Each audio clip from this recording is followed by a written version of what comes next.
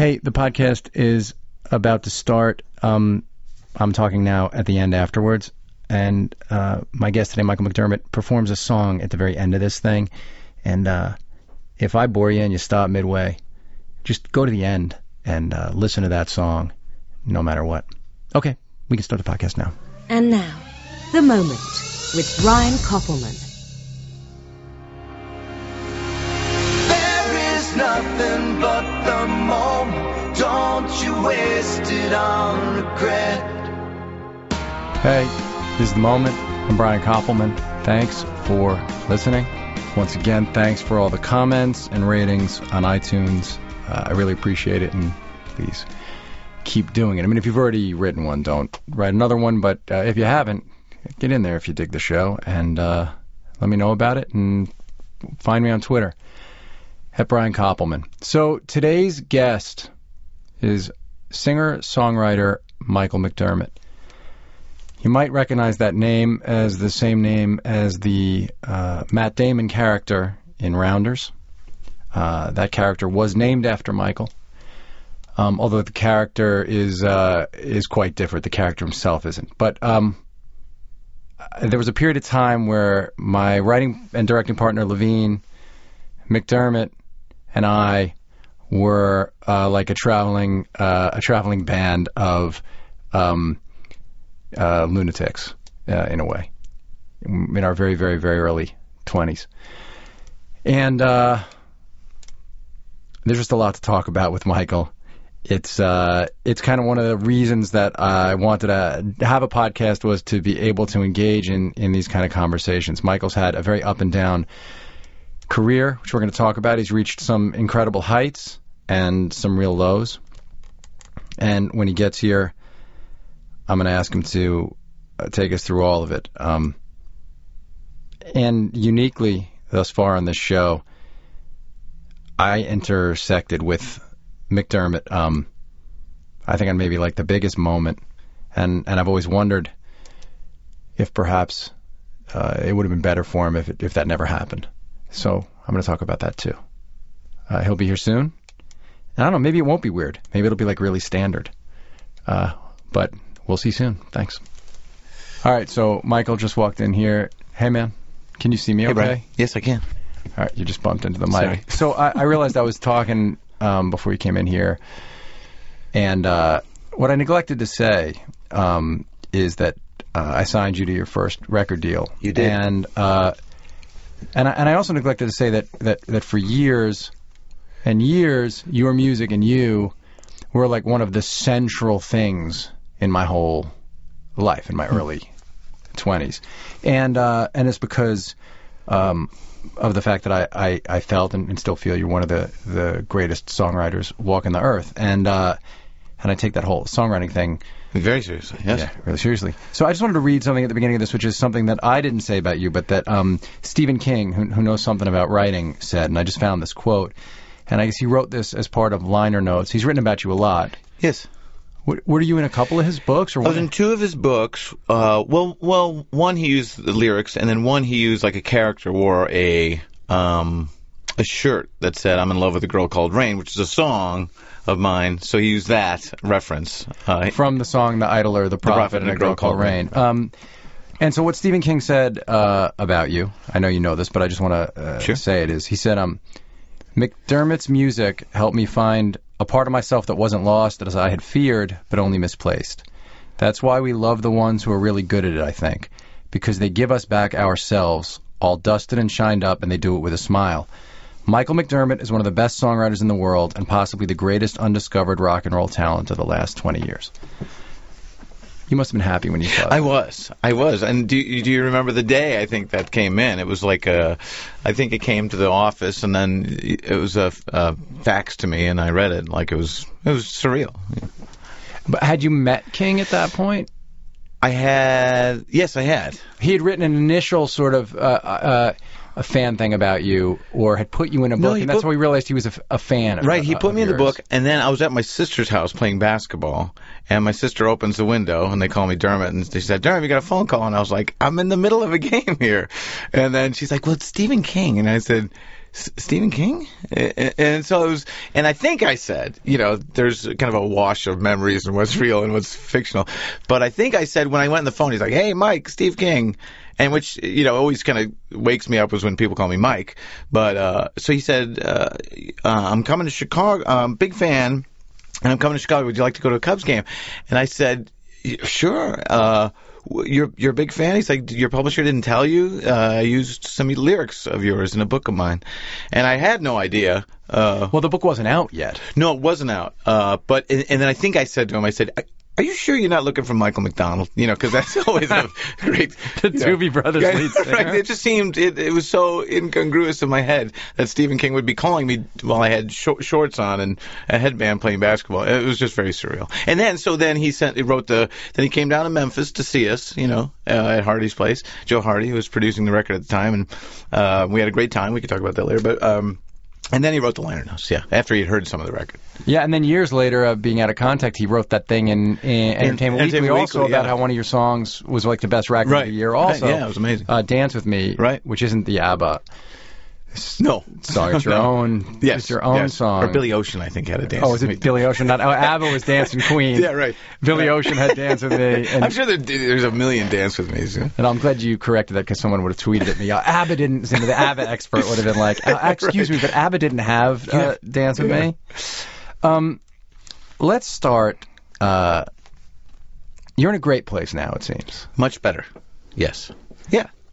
I saw you play last night, and you with your wife as your sort of cohort on stage. Yes. My sidekick. But I was trying to think, how old were you the night that I first saw you play?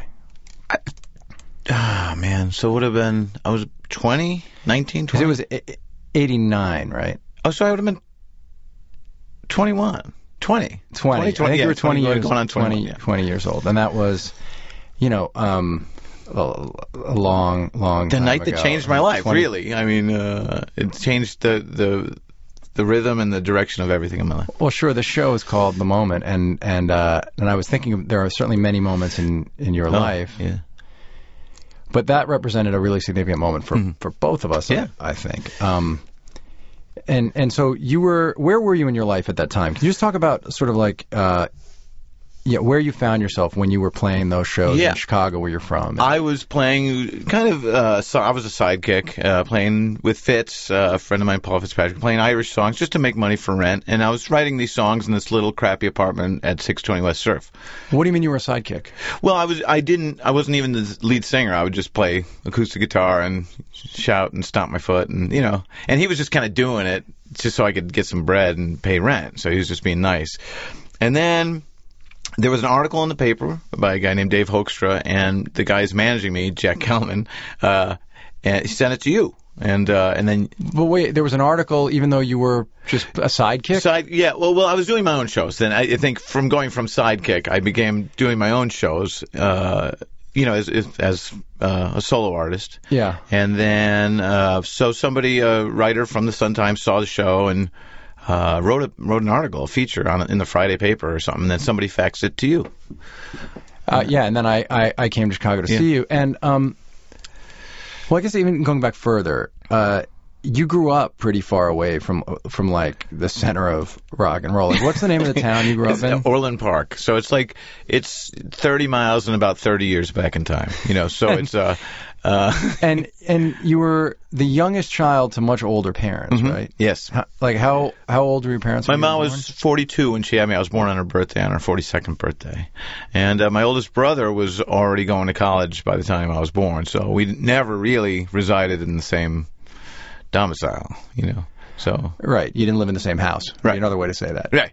But, yes, right, which made a kind of a strange.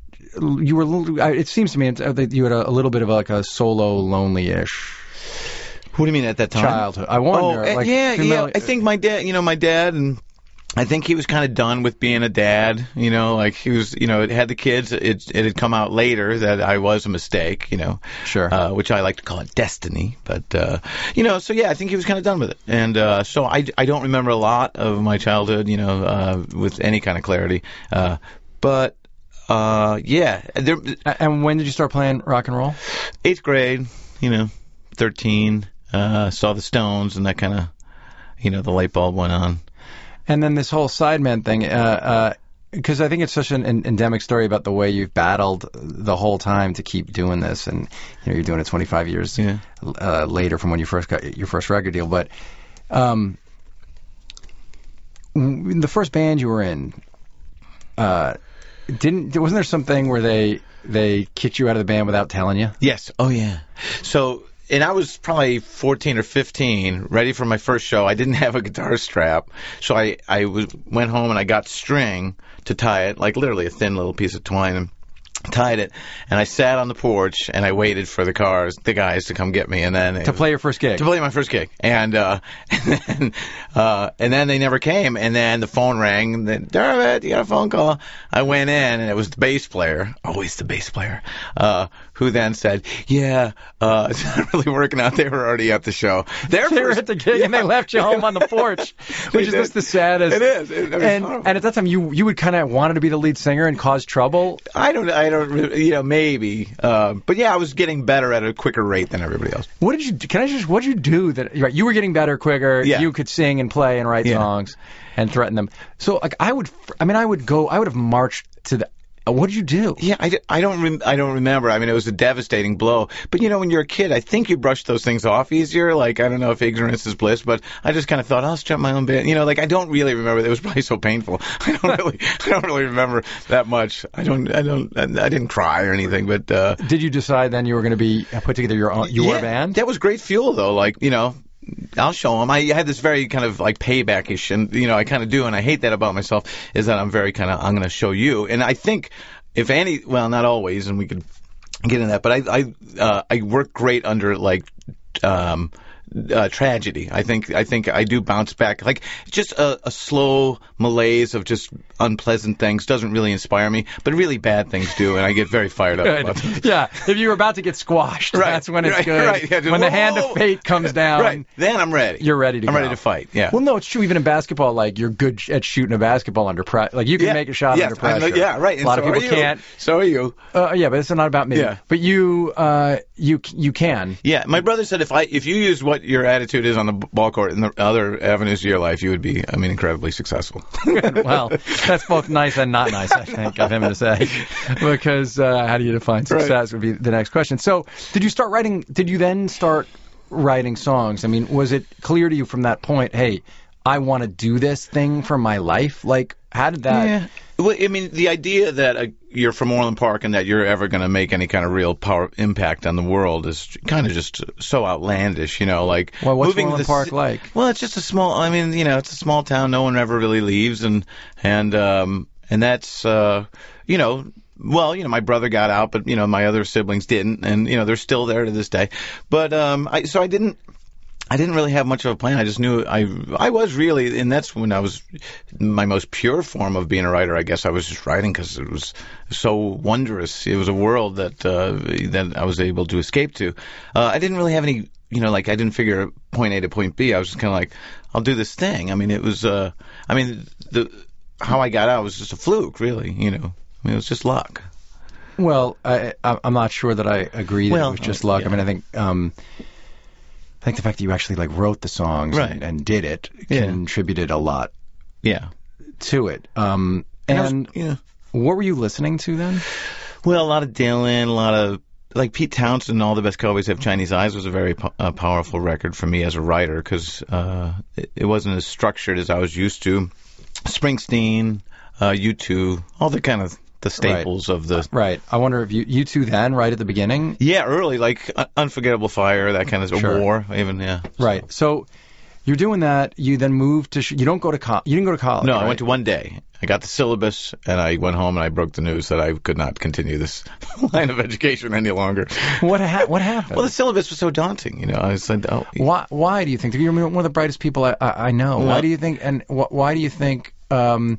that idea held so little appeal? Were there learning issues? Do you think there were learning disabilities? I don't know if there were learning disabilities.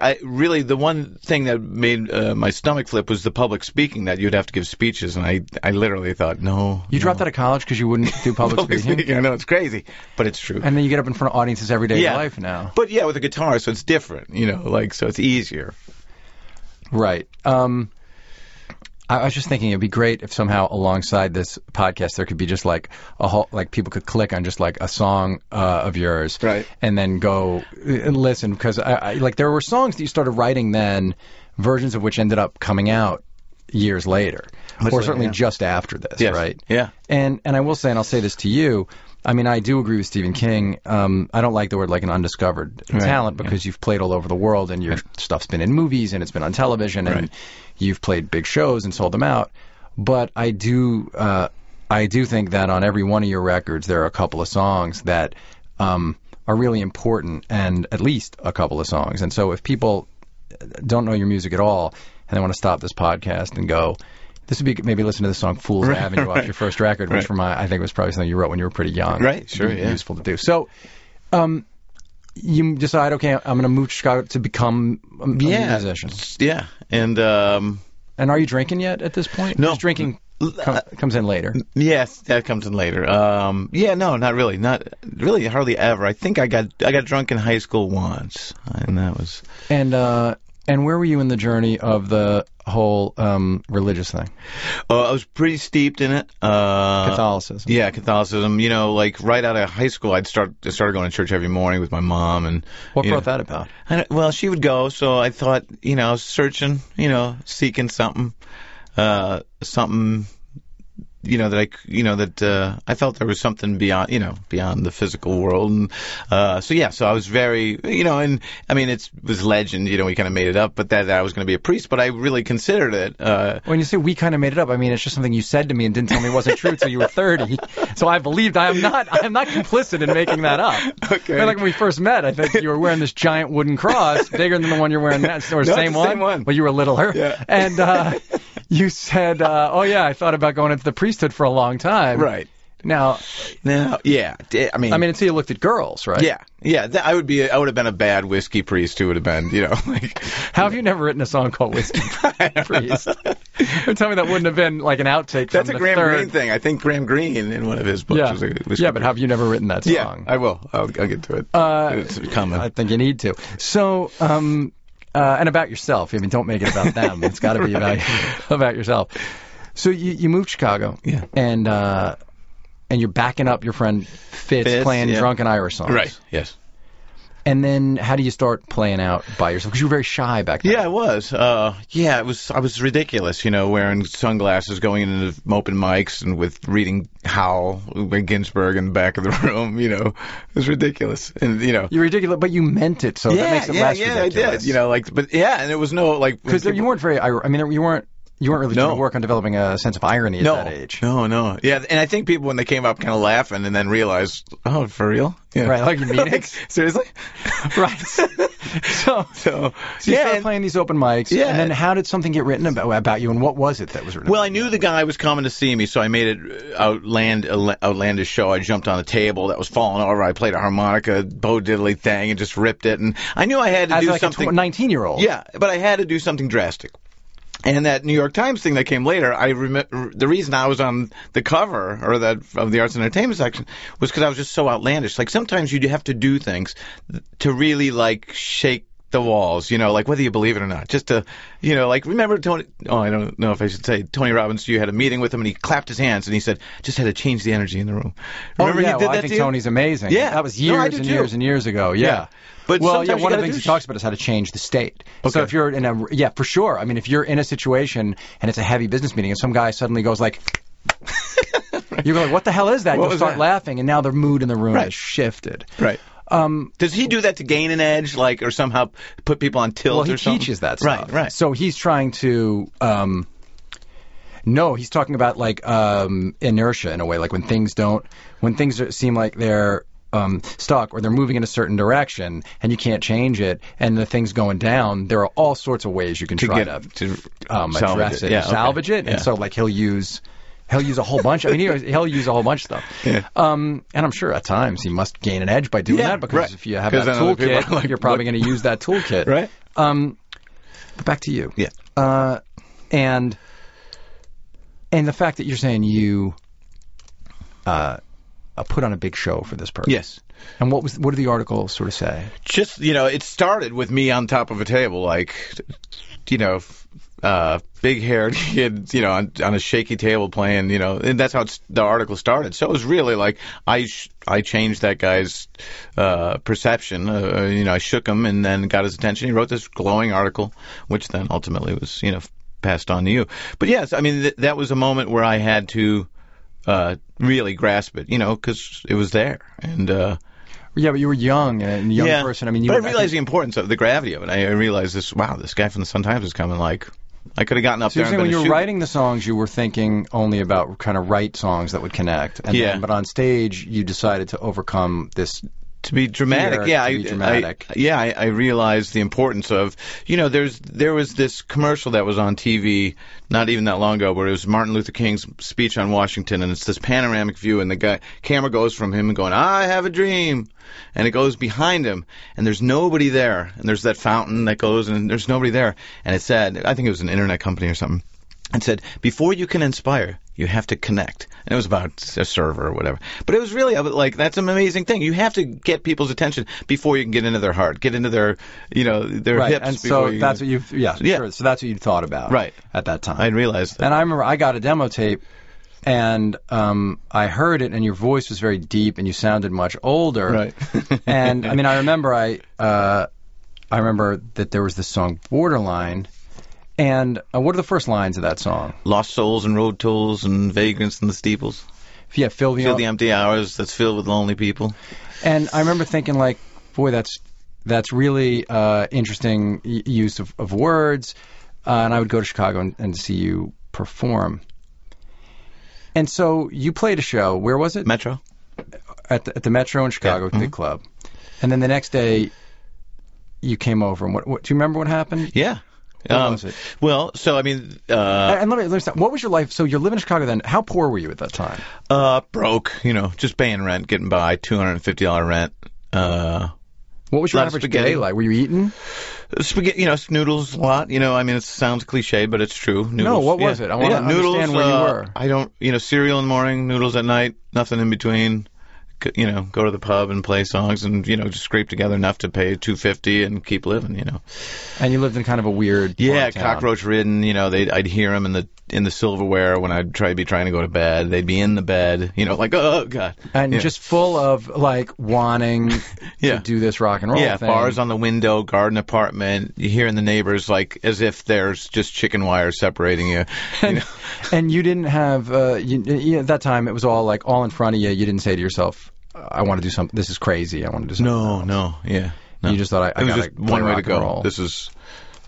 And so what happened? I came to see you, and then you came to see me, and then you came down, and I won't put words in your mouth, but you thought it was okay. You thought maybe you could sign me to a publishing deal. I wasn't ready, and you said, come on over. Well, my manager told me you're going to go over to his hotel room. Play him songs tomorrow. He doesn't think you're ready for a record deal, and I was like, man, there's that moment that, that I've become all too familiar with. That moment that doesn't go, follow through, doesn't come to fruition. So I went to your, which maybe was nice, because I went over with a different attitude the next day and thought, I'll just play him some songs. Maybe I'll get a publishing deal out of this. And so I just played you songs for several hours. And, you were a great poker player. I didn't really know what you were thinking, but you kind of kept asking me, play another one. And then I'd only get through like a verse and a chorus and want to go, I can't remember. Play me another one.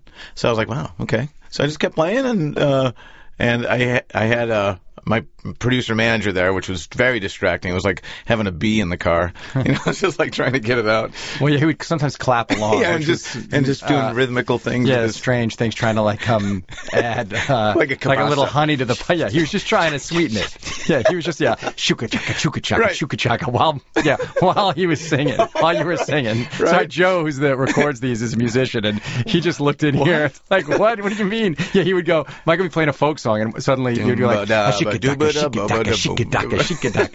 So, but here's the thing: we're laughing, but I decided to sign you to a record deal.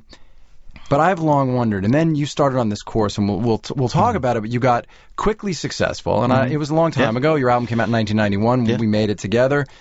You got on MTV in decent rotation on there. You sold a lot of records for that time. Not a ton of records, but enough for a big first album.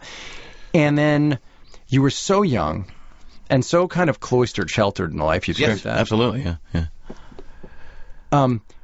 It's like, to me, that's the moment that your life really turned, was the moment that, we decided to make this record together.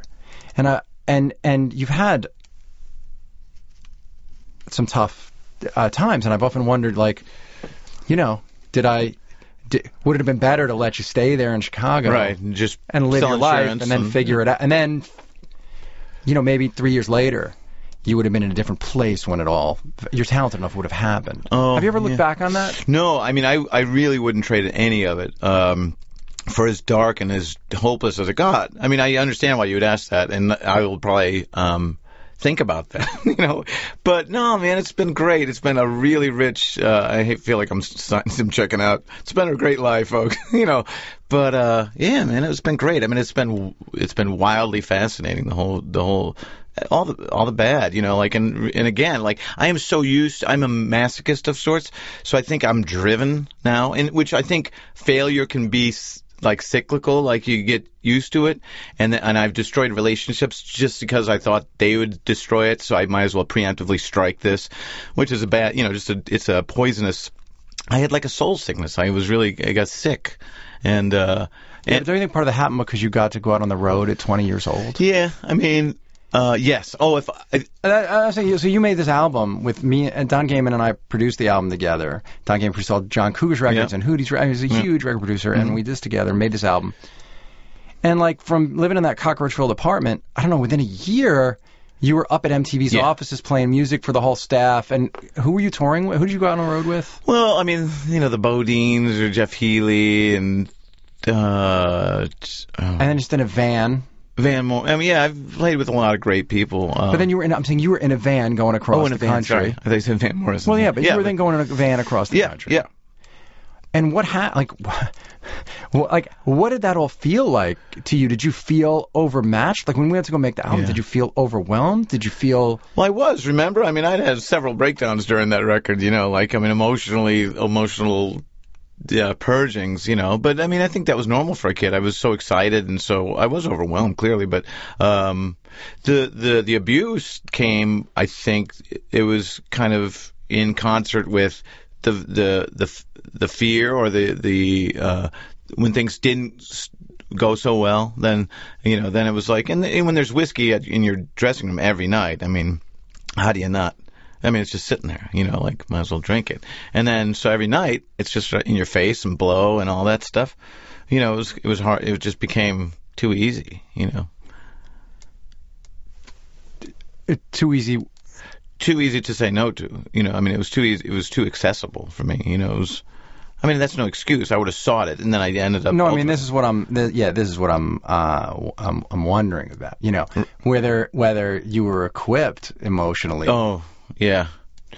Well, I mean, I don't know. To go, to go and to go and do that. To do that with moderation. And I said at the beginning of this, before we walked in, this was going to be weird to say, because, having switched from being somebody who was a talent scout, what I did, and finding artists, to then being someone who's on the other side of it.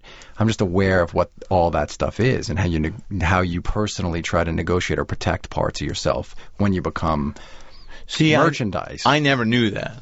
I guess you saw that, yeah.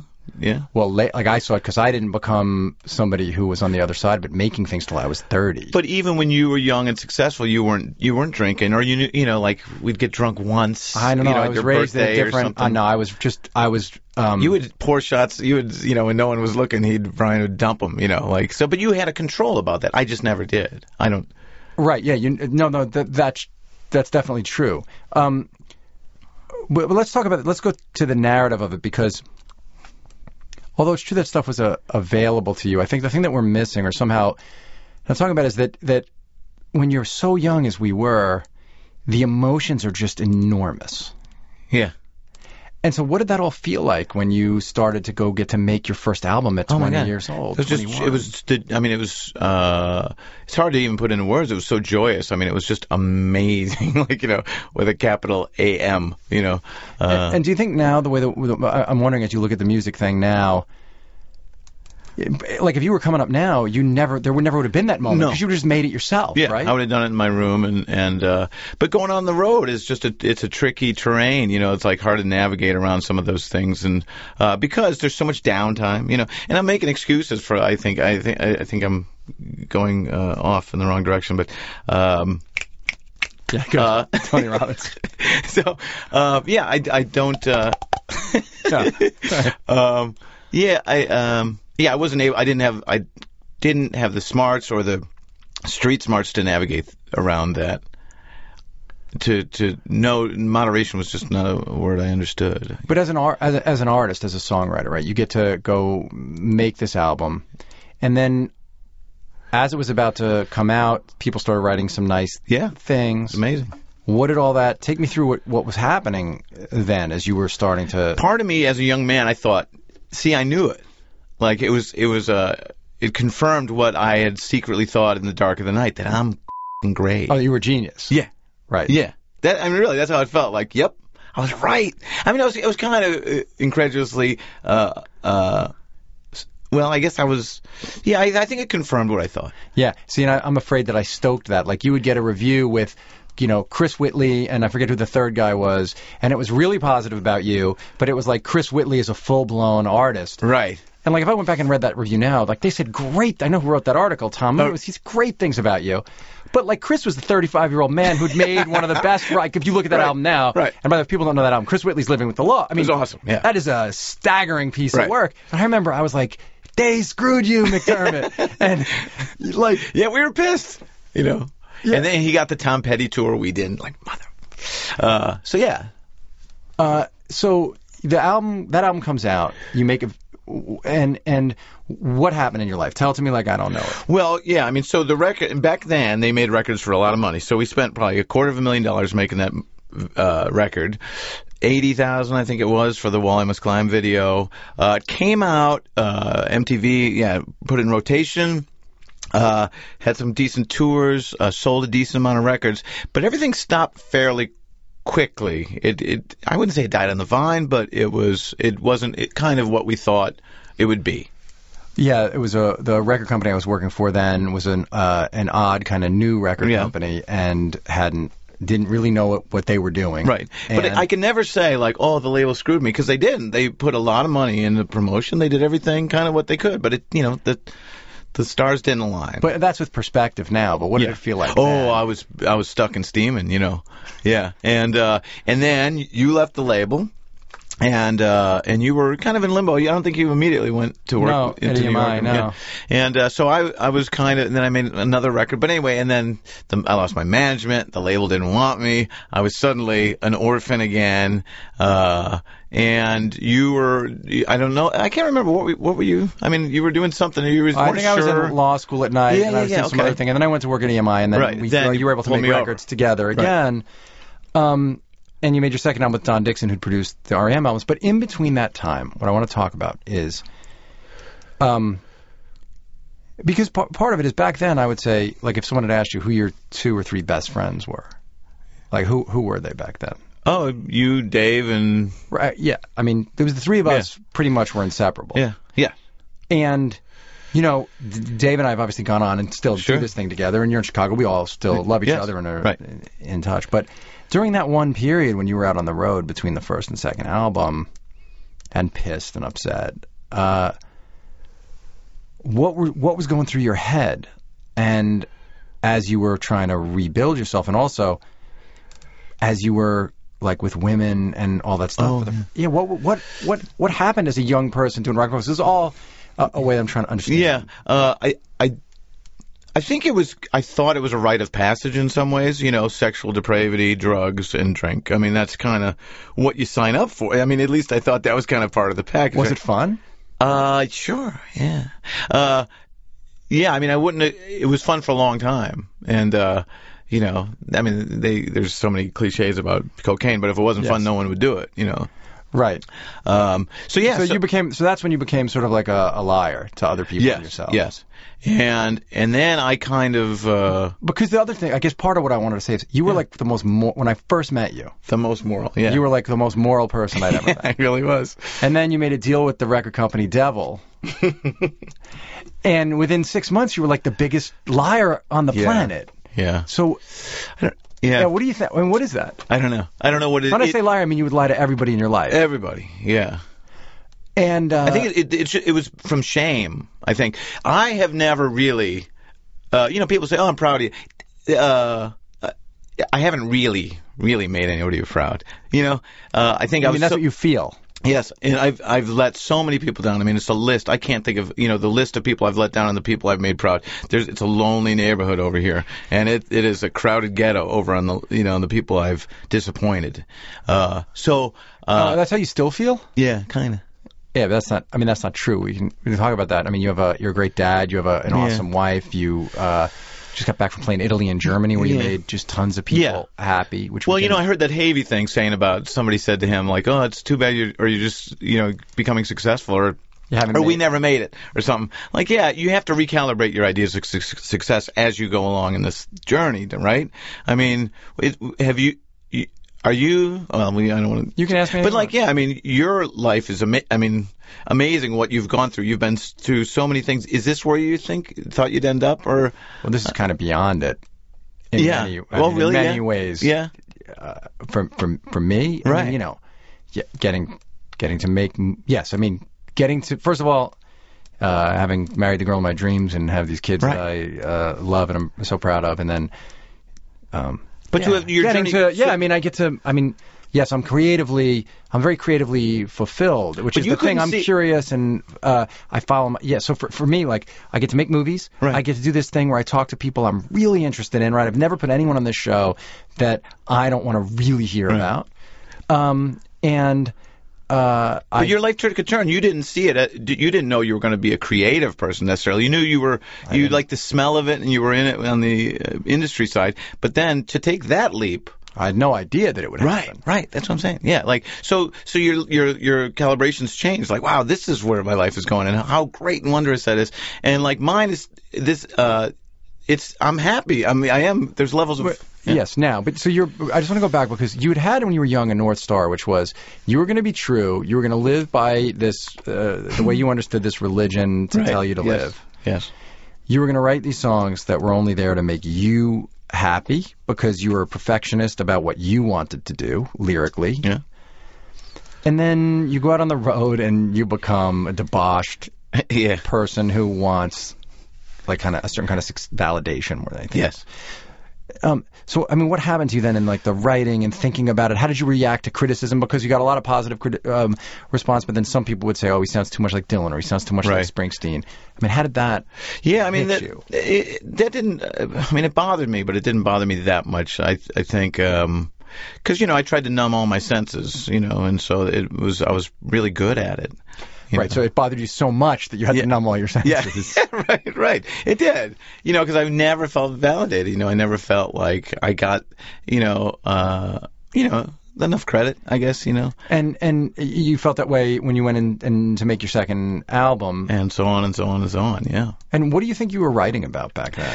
Well, and folks, I got to say, Brian was always my mentor in terms of writing, and because a lot of it, my mind was so awash with like, I don't know, anytime I started using words like angel and, castle, and like Brian would be quick to, say, come on, that's too easy. You would push me to write. Yeah, but what do you were that? I mean, that was like my job at the time, and I cared about your music so much. But what were you interested in talking about then and writing about, do you think? Well, it was, I think loneliness was obviously one of the main themes, and surrender obviously was another theme. It's like you use surrender on many songs. Yeah, many. And what does that mean to you, this idea need to surrender? Yeah, just taking your hands off the wheel and like really trusting in like a force that is yours, that can guide you, and whether that be God or your own spirit, your own energy or source or whatever you want to call it. I think that's a theme that I still like. I want to control everything. I'm not a control freak, but I feel I could, I'm always fighting the wheel as opposed to just, letting it kind of guide me, And do you think that your sort of own insecurities at the time made you somehow only comfortable in defeat so that you would find Yes. a way to sabotage? Yes. Yeah, I don't know why that always felt like a very comfortable place for me. It was always my neighborhood, I don't know why. I don't know where that comes from, or my feeling of like abandonment, like almost reveling in abandonment, and feeling very disconnected, and I don't know. It's still. Your music has so much empathy. Why do you think you're able to have empathy out and not empathy in? Yeah, I don't know. Great question. I don't know. And now I'm in a place where I have no religion, and but I feel more empathy just about the downtrodden and the displaced people, because I'm really, I know it well. I know those feelings so well that it really was about me too. But I just put it in other characters because you can't pity yourself. And No, in the music, I think there's so much humanity. But I'm more asking about if you think, because another theme that runs through all your stuff is forgiveness. Yeah. And, do you think that you displayed that forgiveness towards yourself? No, yeah, I know. But I got a lot to make up for. It's going to take the rest of my... But what? I don't know. What does that mean?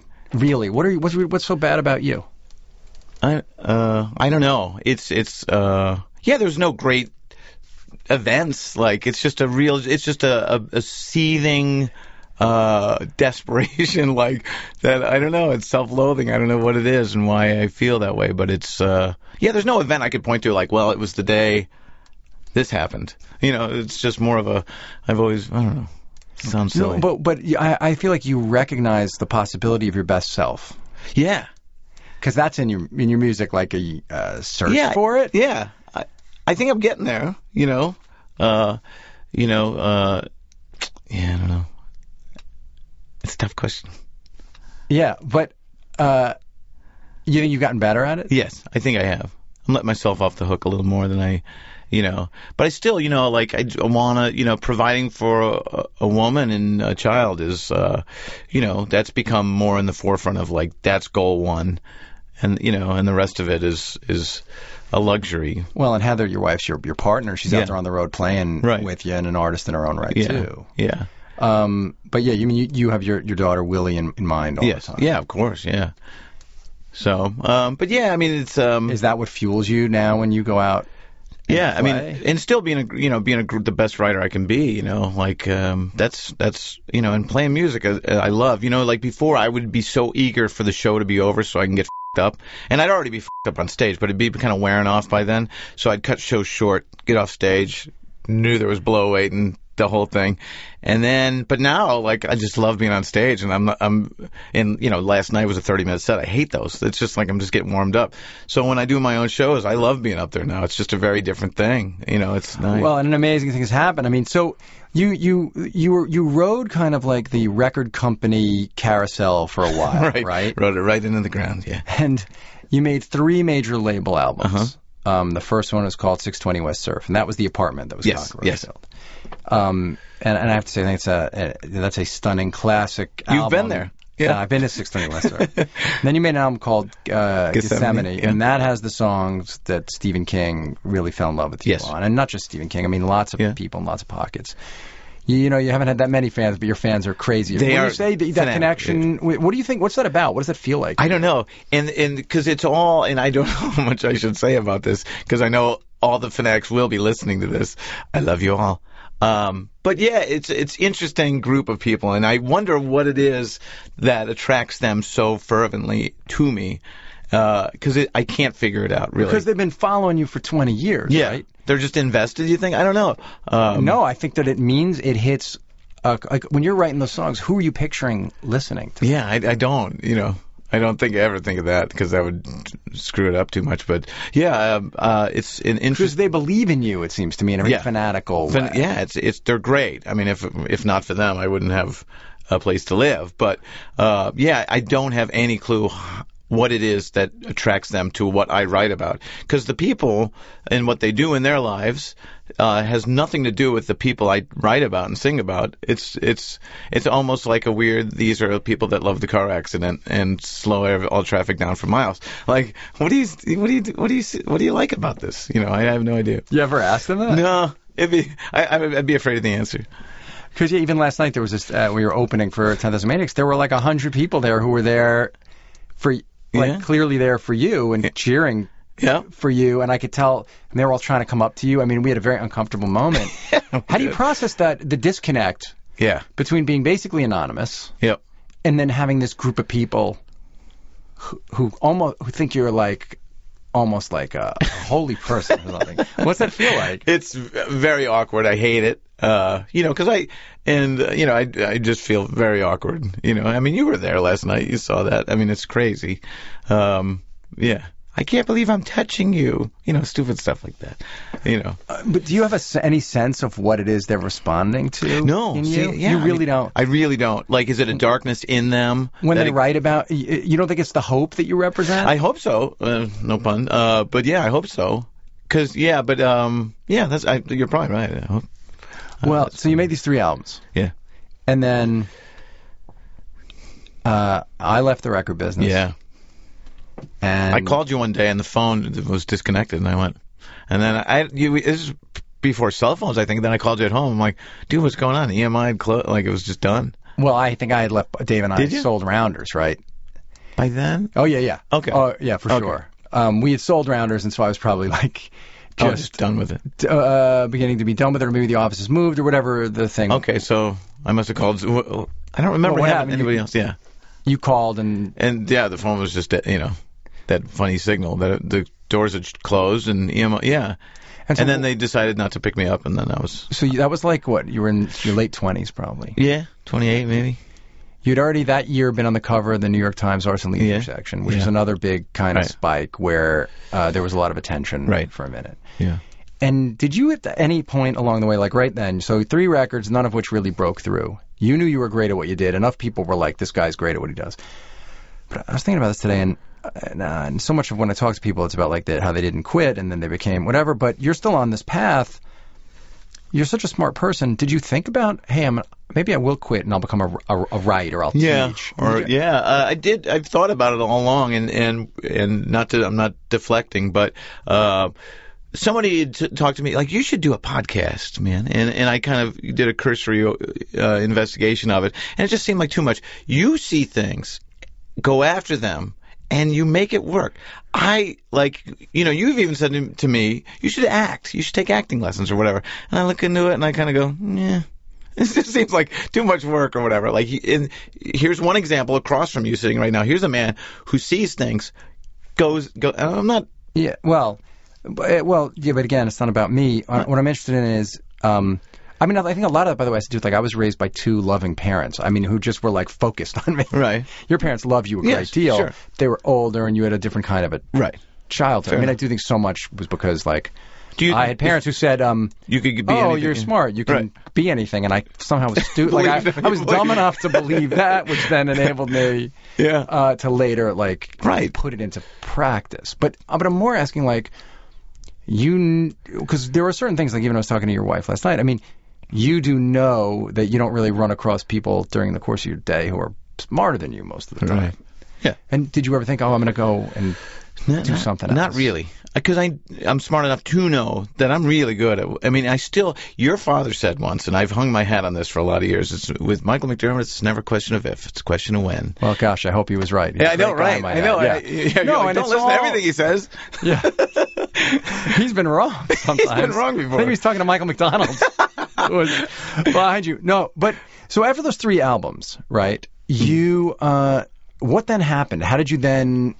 When I was no longer there. Yeah, it was, I put whatever money I had left, made another record that kind of got picked up by Koch. I mean, I was literally between vocal takes when they were playing the track. I was freebasing, and, I would exhale the crack coke, and then I'd start singing, and it was, that's what it was. I mean, it was. Oh, yeah. So, like, this gets back to what I envisioned was that you were going to continue to be like the same dude. And then by your third or fourth record, because of the constant continued work and Just give up? focus, you would have I couldn't have counted on like the drugs and alcohol wrecking Yeah. the havoc that they did. Yeah. I mean, do you look at that as something that impeded your progress a lot? I don't know. I don't think it was in the cards for me. Sometimes that's when I started believing that it wasn't going to happen. This is... Well, when you're freebasing in between vocal takes, you're sort of manifesting that it's not going to happen. I wasn't helping matters, but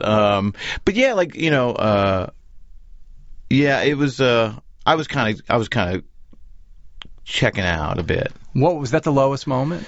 Getting there. Yeah, I mean, it went down. What's lower than that? Well, I mean, there's things that I wouldn't feel comfortable talking about. But things that, I mean, I've had secret lives. I've had, things that I would never repeat. But do you think that? I mean, do you think that stuff was just in the cards for you because of who you were and how you were raised? Do you think it was a result of false expectations for yourself, buying into the hype, the record business? Like, when you look at it, do you think there was another way this all could have gone, or do you feel like this was the inevitable path down which you had to travel? Yeah, I don't know. I think I brought it all on. I welcomed it. I opened the door and said, "Come on in." I really did. I could go back and blame it on things in my childhood or whatever, but I won't. Because I knew I kind of knew what I was doing during a lot of this.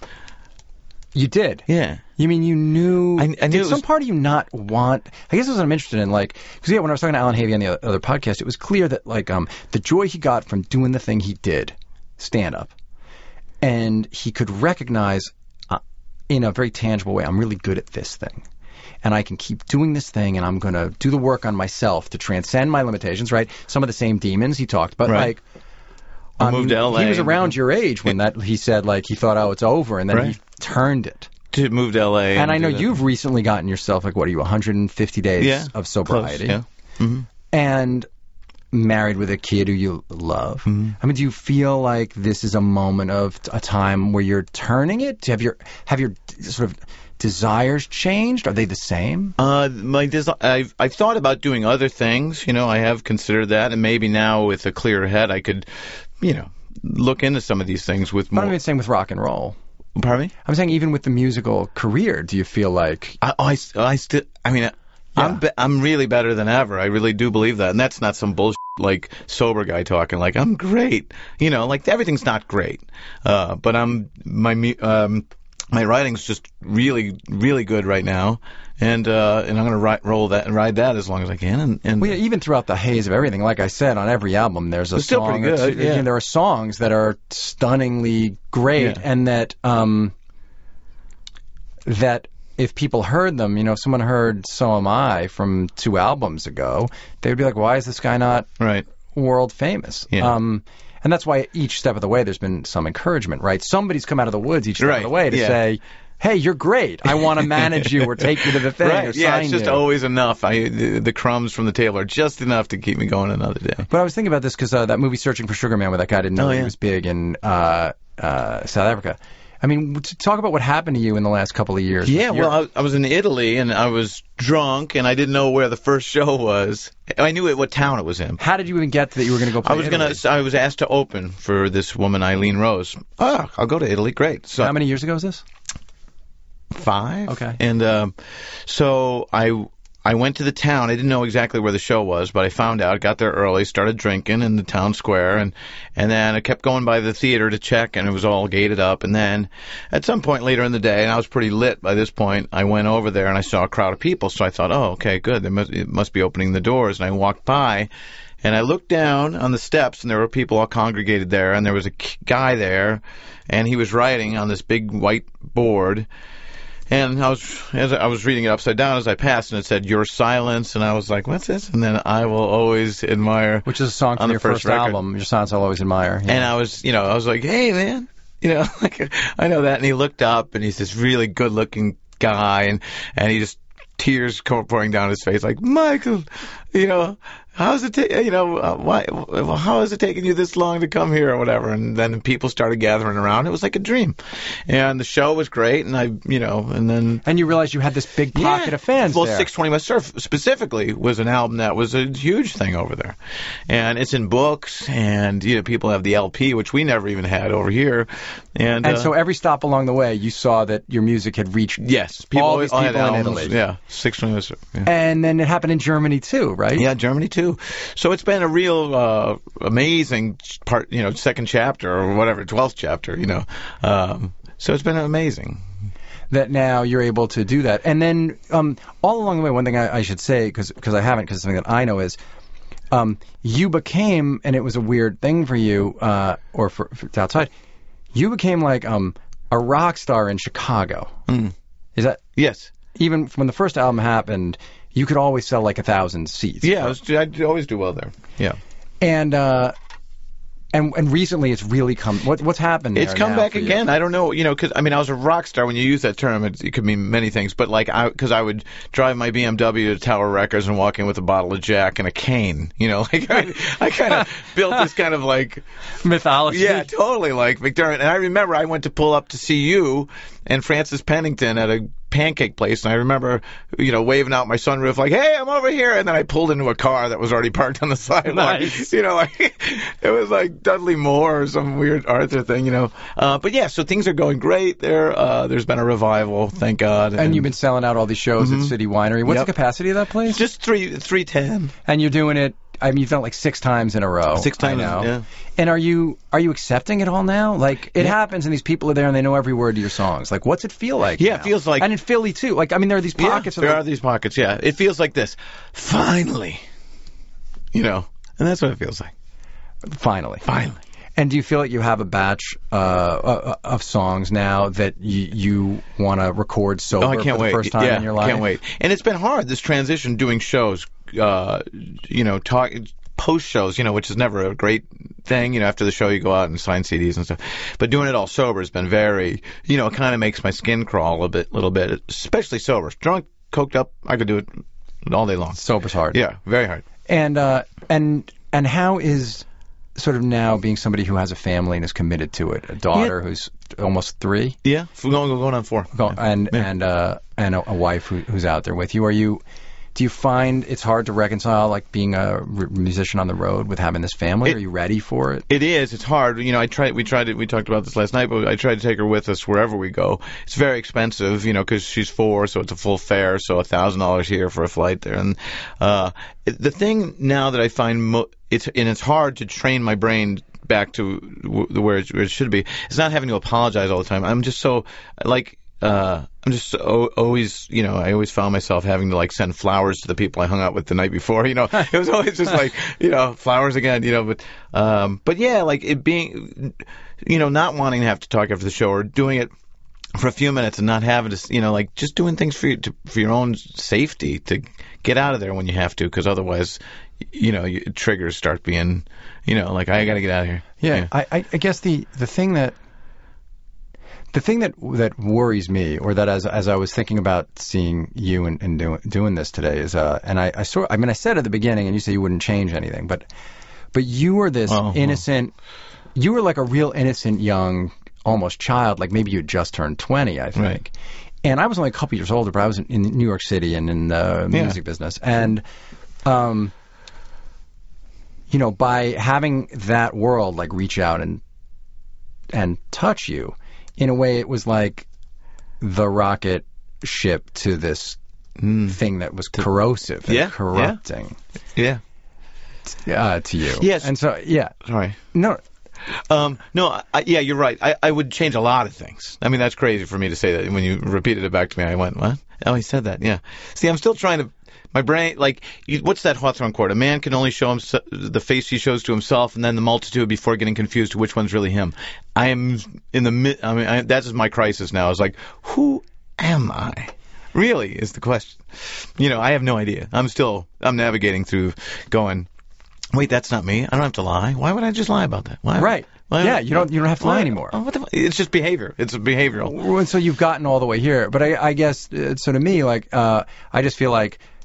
There's a it's one of the reasons I left that business. There's an implied promise when someone signs someone to a record deal, which is like, I'm going to take care of you and protect you. Right. And like I wasn't able to really do that. So you did though, Brian. Yeah.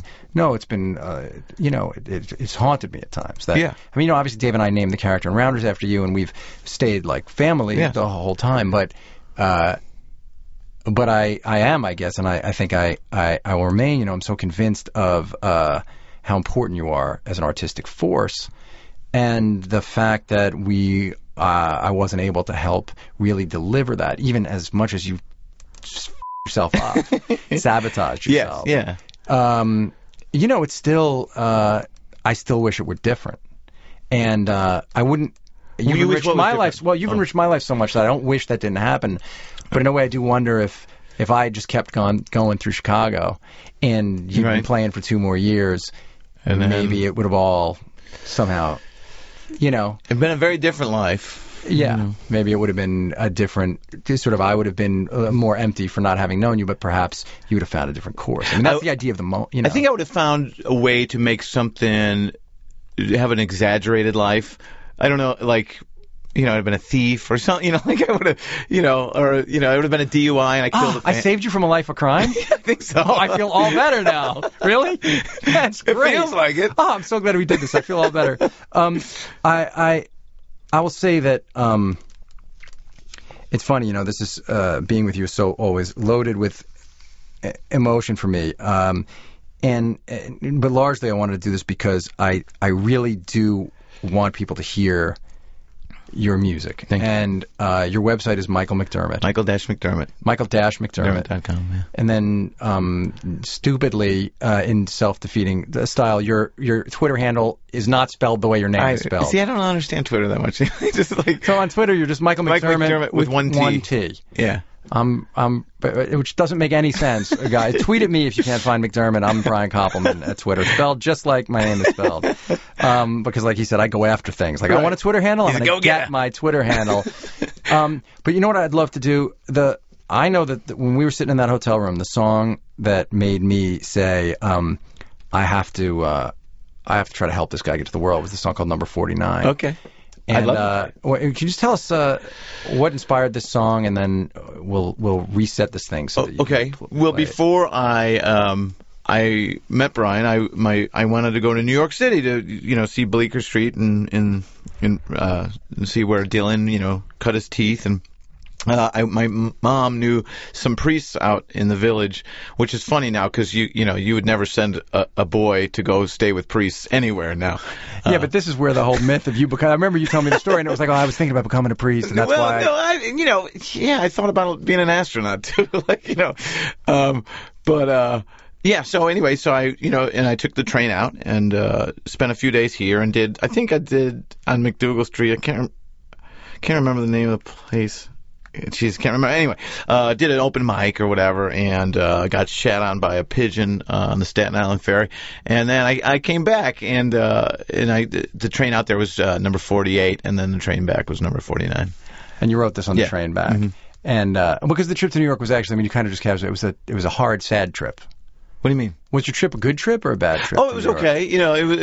I just kind of wanted to go see what I was up against, and New York always kind of when I got in yesterday, it just fills me with the sense of I don't know if it's false bravado, but it feels whenever I'm here, I feel so empowered, and so coming out here, going to an open mic, I thought I was better than everybody, and I went back home and thought I got this.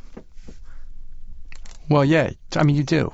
You got it. Now you do. Yeah. Well, yeah. Even then, I thought I could do this. Gosh, I realized we left out so many stories, like flying to Chicago and breaking into your room.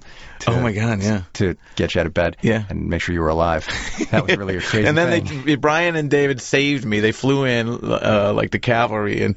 It doesn't matter, but I'm just remembering. Geez, you really did almost. I want to really do a close. Podcast to you, and I'll ask the questions next time. Hey, McDermott, thanks. Thank you. Stay and listen. Listen to this song. Because Michael McDermott is one of the giants walking around. It's just that certain people can't look up that high.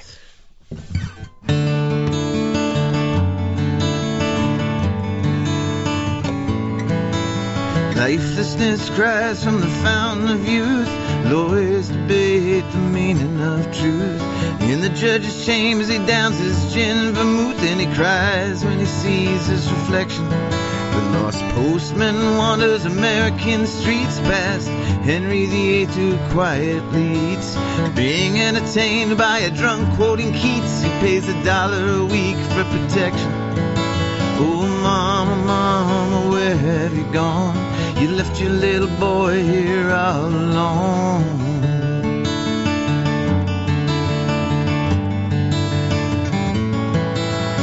Music plays in the small cafes that converse of Marlon Brando in his younger days. The backroom manager's quoting off-Broadway plays, 'cause the feelings that he feels are not real. And politicians shake my hand under the L. They don't have to show me, I can easily tell that it isn't their smiles they're trying to sell the bad hand of another deal. Oh, mama, mama, where have you gone? You left your little boy here all alone.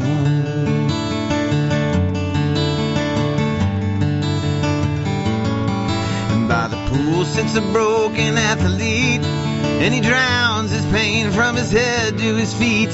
Since he's retired, he can't swallow defeat, 'cause his life is no longer a game. The old man sits alone with his toast and his tea, watching Jackie Gleason on his old TV, working for the transit authority, and just like Jackie, he feels the same. Oh, mama, mama, where have you gone? You left your little boy here all alone.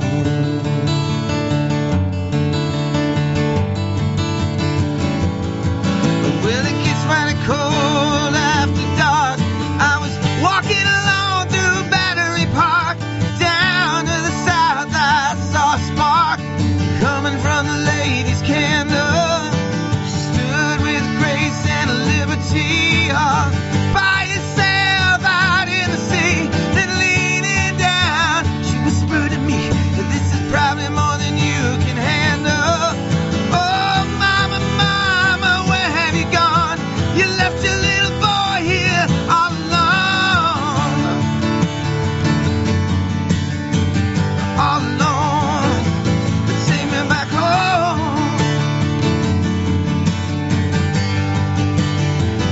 So lonely. So lonely. So lonely. Come back, mama. If you knew my mama.